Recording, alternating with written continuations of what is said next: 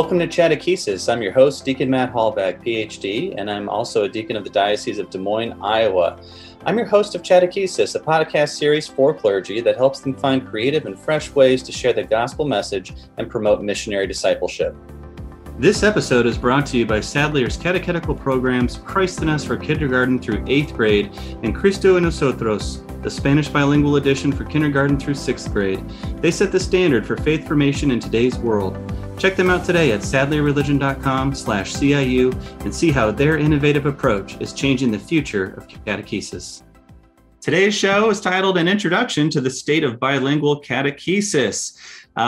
Maybe you know a lot about bilingual catechesis. Maybe that's not something that you deal with on a regular basis. Either way, we're going to have a lot of great information for you, and it's going to come from three wonderful guests, and I'll introduce them briefly, and then we'll just kind of go one by one and have them say a little bit more about themselves. So on today's show, we have Inez Peso, who's our marketing director for religion at Sadlier. We have Gerardo Salazar, our national consultant, and Claudio Mora, our bilingual director. So thank you, three of you, for being on the show with me. You're wonderful people, and I'm so excited for our listeners to get to meet you. So why don't we just start with Inez? Inez, do you want to tell us a little bit about yourself, where you're from, what you do at Sadlier, and what kind of goals do you hope to accomplish at Sadlier in terms of serving the Hispanic Latino community?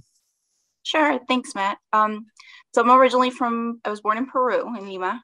My mother is from Chile and my dad is from Peru. I'm based in the Washington, D.C. metro area.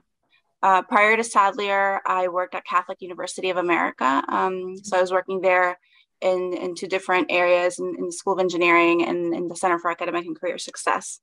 That was my prior experience to that. I think one of the goals for me personally in terms of marketing is showcasing our products, but also creating that connection with different communities and helping them grow. I think, one thing that Sadlier we want to do is have an overall support of our customers, including faith formation support, like this type of show and other webinars that we offer. I think that's one thing, and making that connection, nurturing that relationship with our customers, and helping formation and growth. I think that's key. Wonderful. Thank you. Welcome to the show. Gerardo, tell us a little bit about yourself and what are your goals in terms of serving the Hispanic Latino community? Thank you, Matt. I'm originally from Mexico. I live in California, currently live in Texas. I think the goal is trying to always establish relationships, but relationships of trust. Hispanic Latino communities, as I'm thinking other cultures, are cultures of relationships. But it's certainly that Hispanic Latinos always look for developing a long-term relationships of trust, knowing the name of the person, where this person is coming from.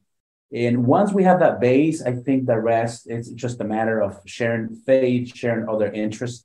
But I think as a bilingual consultant for Sadlier, that is the main goal, to continue developing those relationships with the Hispanic Latino community in the United States, man. Yeah, Gerardo, I really appreciate you bringing up the idea of trust. We're going to get to that a bit later in the show when we talk about some barriers or challenges facing bilingual community. Claudio, why don't you tell us a little bit about yourself and your work at Sadlier, and what do you hope to accomplish, or how do you hope to serve the Hispanic Latino communities? Great. Yes, happy to be here. My name is Claudio Mora, and I'm originally from Santiago, Chile. I came to the United States as a lay missionary. So my story is a little bit different than most immigrants that came here to work. I came here to serve the church. I did 6 years as a lay missionary, and then I worked in different positions in parishes and then the Diocese of Dallas and the Archdiocese of Washington. Currently, I'm the director of bilingual catechesis for Sadlier, and in that role, it's very strategic because I am the way that I put it, I am shared by different departments. I am most of the time in editorial, overseeing all the production that we see of the bilingual products. So I've been involved in the latest development of Christ in Us, Cristo en Nosotros, in its bilingual edition. I know the program from the inside, the way that we put it. Therefore, I also shared some of my time with marketing and sales, promoting the program, training catechists, training parishes on how to use the program. What I wish to accomplish is that more people will get to know what we can do, and that they will trust us so we can become really their partners in ministry, in the catechetical ministry. Well, you heard it again, dear listeners. Trust is a big issue that we need to tackle and be aware of. We need to build bridges. And so we're going to talk more about that here as we get into the main part of the interview. So again, all three of you, welcome to the show. So glad to have you. What I'd like to ask first is just to give us a level set, because again, our listeners are sort of on a spectrum of knowledge about Hispanic Latino communities, bilingual catechesis. Could you just give us your best sense or estimate of where are we at in terms of numbers of Hispanic Latino Catholics in the U.S.? Is it growing? Is it shrinking? Is it leveling off? Tell us a little bit about the scope of the Hispanic Latino communities in the U.S. I can speak a little bit about that because I recently did a research for Sadler on the state of bilingual catechesis in the United States. I spoke to key people in the country, Hoffman Ospino, Alejandro Aguilera, Mar Muñoz Vizoso, people who are really involved in Hispanic ministry and know the numbers. All of them say that numbers are definitely growing. Even though the pandemic affected attendance to church, like in many parishes in the world, but that doesn't mean that the numbers are not growing. Hispanics keep coming to the church.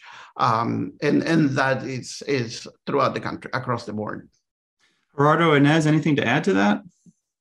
I mean, I would add that, it's definitely something like we saw recently in the results for the census. I think the Hispanic group is one of the largest growing group, and it's quickly growing.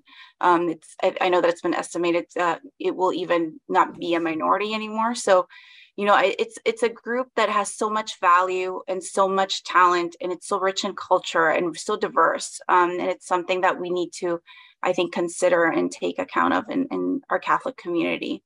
And it's also something that we need to continue to always nurture, because that's how, going back to the topic of trust, that's how you continue that, you build that, and that lasting relationship is key, I think, to everyone. Well, thank you. Let's move on to our next question. And we might be getting a little bit into trust here. Again, I put it to the group. What is it about the Catholic faith, in your opinion, that is the most important to Hispanics and Latinos? Yeah, I think being able to get that sense of community, it is very important. So I remember when we came to the United States, the first thing my mom did is look for the closest parish where we lived. But I think Catholic faith, it is important for Hispanic Latinos when it really transcends and make a change in our lives, in our families.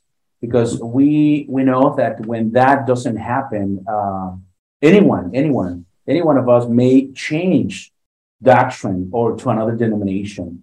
So I think that's crucial.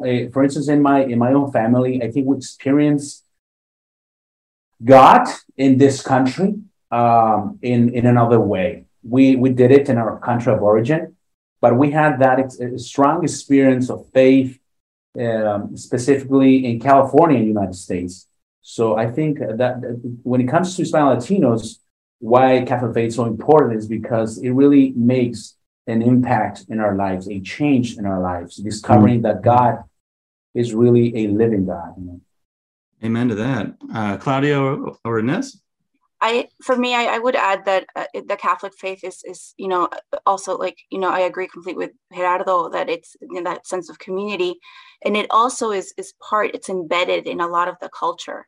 It's part of our national holidays, it's part of our traditions, that richness that we have. So it's in a way part of our identity. And I think maintaining that is important. And it is true, when my family came, I know my uncle first came, my dad advised him, if you can't find this person, go to the church. So that was always something that we leaned back to. It's funny. It's not funny. It's just interesting that you bring that up about sort of religion woven into the fabric of daily life, family life, community life for Hispanics and Latinos. And I think that used to be the case long time ago for, more Eurocentric cultures, English-speaking cultures. But boy, I think we're hard pressed to see that today. I think religion for a lot of English speakers just is something that gets categorized and sort of compartmentalized.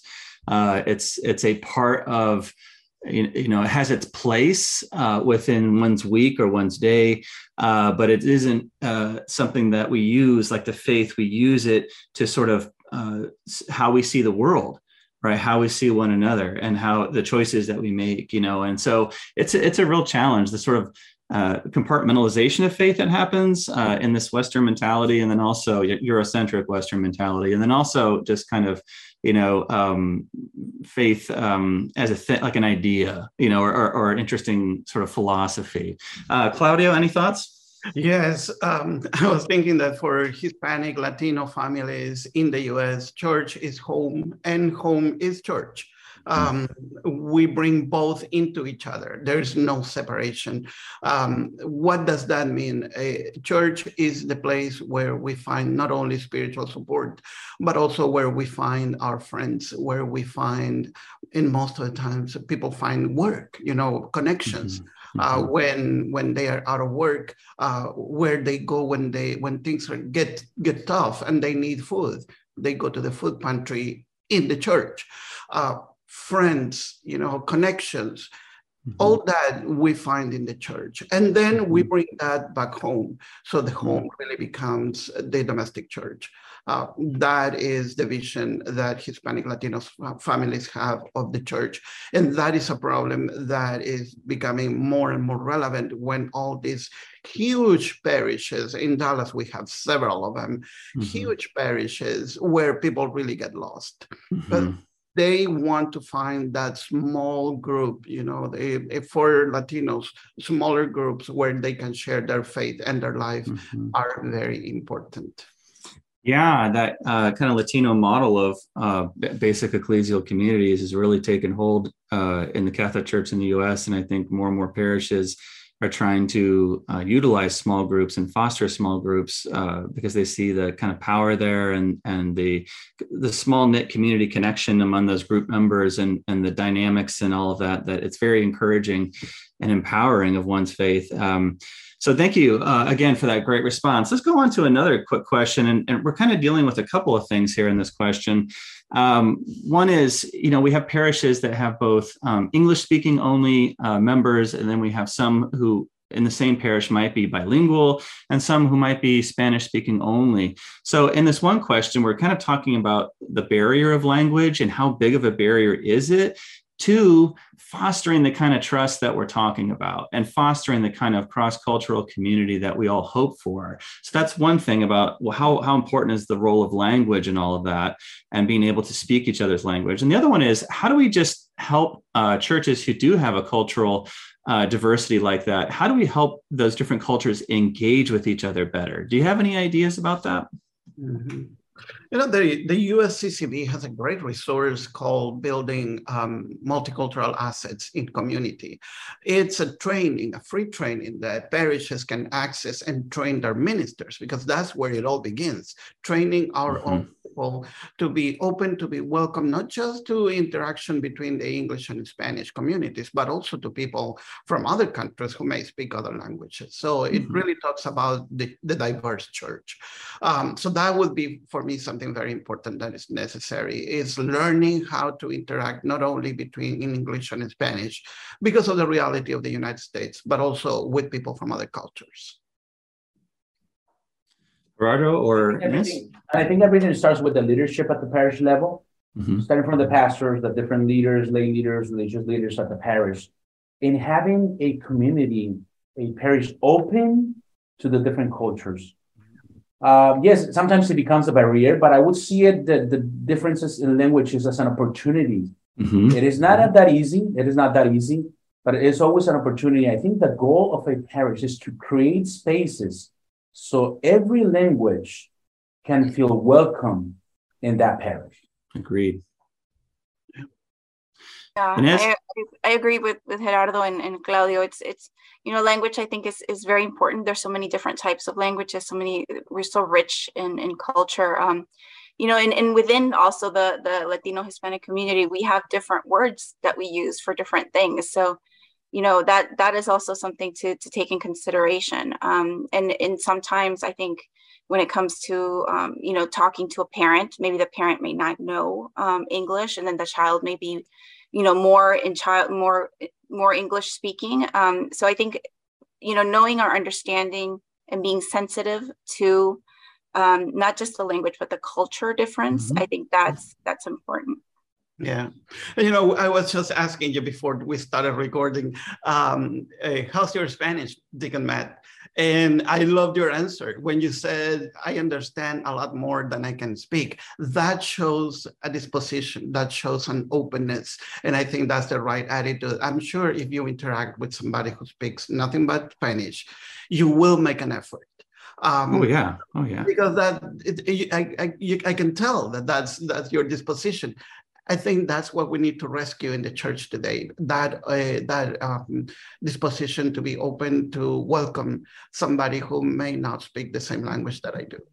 Yeah, thank you. Yeah, absolutely. And as a deacon, you're a person who wants to do ministry, and you want to do ministry with and for everyone. So yeah, there's that desire to want to learn more and to speak other languages. We got about 5 minutes left, and I want to use this last 5 minutes. This is an episode where we're talking about bilingual catechesis, and we've done a lot to set that up, just talking about relationships and cultural dynamics and trying to help parishes that are multicultural to engage a little bit better. So let's put the focus square on bilingual catechesis. So I'm going to ask each one of you, what do you think the biggest challenge is today facing bilingual catechesis? What's the biggest challenge out there, whether it's for catechists, DREs, pastors, those who are catechized? What's the biggest challenge in your mind facing bilingual catechesis today? And then what can we do about that? I'd like to start because there's one that I'm currently struggling with is family catechesis and how to build that into a solid faith formation program in a parish. Everybody wants to do family catechesis, and because of the pandemic, many parishes have been doing family catechesis, even if they didn't want to. The resources are not all there. We need to, first of all, my challenge is to bring our resources in Sadler, everything that we produce to the level that we can say here, this is a quality bilingual resource that you can use as family catechesis. That for me is a challenge. How are we going to respond to this big need in our country of parishes wanting to do family catechesis? Inez or Gerardo? Yeah, I think there's a cultural aspect with Hispanic Latinos that we come from other Central, South America, Caribbean countries, Mexico including, that catechesis, at least from where I grew up, it was a temporary stage of our lives. We should go to the doctrina, the catechesis at the parish, we get the sacraments, and we just go back to our normal lives. Yeah. So the first thing when I came to US, I heard this term, ongoing faith formation, continuous faith formation, continuous. And that it's a switch for us as Hispanic Latinos. And I think when that sense of community is created at the parish level, it's impossible for a Hispanic Latino family to abandon the parish when we have established those connections with our friends, with the different leadership, with the pastor. It's impossible. But when that sense of community is not built in the parish, that pattern is going to continue. We're gonna say goodbye to the parish when we're done with the sacraments, and that's what we're dealing here. And I think in general, but specifically Hispanic Latinos, because we have that model, at least in some of our countries of origin. Inez, last word. Yeah, I mean, I'm going to add that. With Gerardo and with Claudio, that family and that community spirit is so critical for us, for our culture. Many of us, when we're back in our country, our extended family is just our family, like our mother or father or son or daughter, is the same type of unit. So having that, formation for the family, building that and having that community connection in the church is something that will make it's like a magnet that will draw, our community to the church, because it makes us fill that hole that we gain when we come and we leave our home, our native country, where we're, with our cousins and our uncles and everybody. So I think that's what the church can do, build that formation, build that community, that family unit, and having that is key in making us feel like we're still home, I do know, and I really appreciate that. Family is important to me as a father of 6 and a wonderful wife. And I think that English speakers, only English speakers or whatever, people, we also feel that strong need to connect with families and other families at the church. And yet it doesn't seem like there's space for that necessarily, and like you said, Gerardo, it starts with the leadership on down, but creating a real family feel at the parish, more welcoming, more inviting, that sort of a thing. So I think we're all on the right track. I really appreciate all 3 of you being on this show. First of all, I want to thank each one of you for what you do, who you are, and for the wisdom that you shared with us today. We really appreciate it. We're talking about an introduction to bilingual catechesis today. We've been chatting with Inés Peso and Gerardo Salazar and Claudio Mora. Thank you so much again, all 3 of you. And we will link to a couple of resources that you had mentioned in your responses. So that'll be wonderful for our listeners. Claudio, would you like to close us out with a prayer? Definitely. En el nombre del Padre, del Hijo y del Espíritu Santo. Amen. Dear Lord, thank you for bringing us together, and thank you for the wonderful opportunity to share our experience and our faith process and journey with each other and with our listeners. Be with us as we continue journeying in ministry in bilingual catechesis, and guide us so we can continue serving your people. In the name of Jesus, we pray. Amen. Amen. This has been another episode of Catechesis. I'm your host, Deacon Matt Hallback. We'll chat with you next time. Thank you for listening to another episode of Catechesis. Head over to sadlyreligion.com/podcast to hear more. And don't forget to request your sample and trial of Christ in Us and our bilingual edition, Cristo en Nosotros, at sadlyreligion.com/CIU.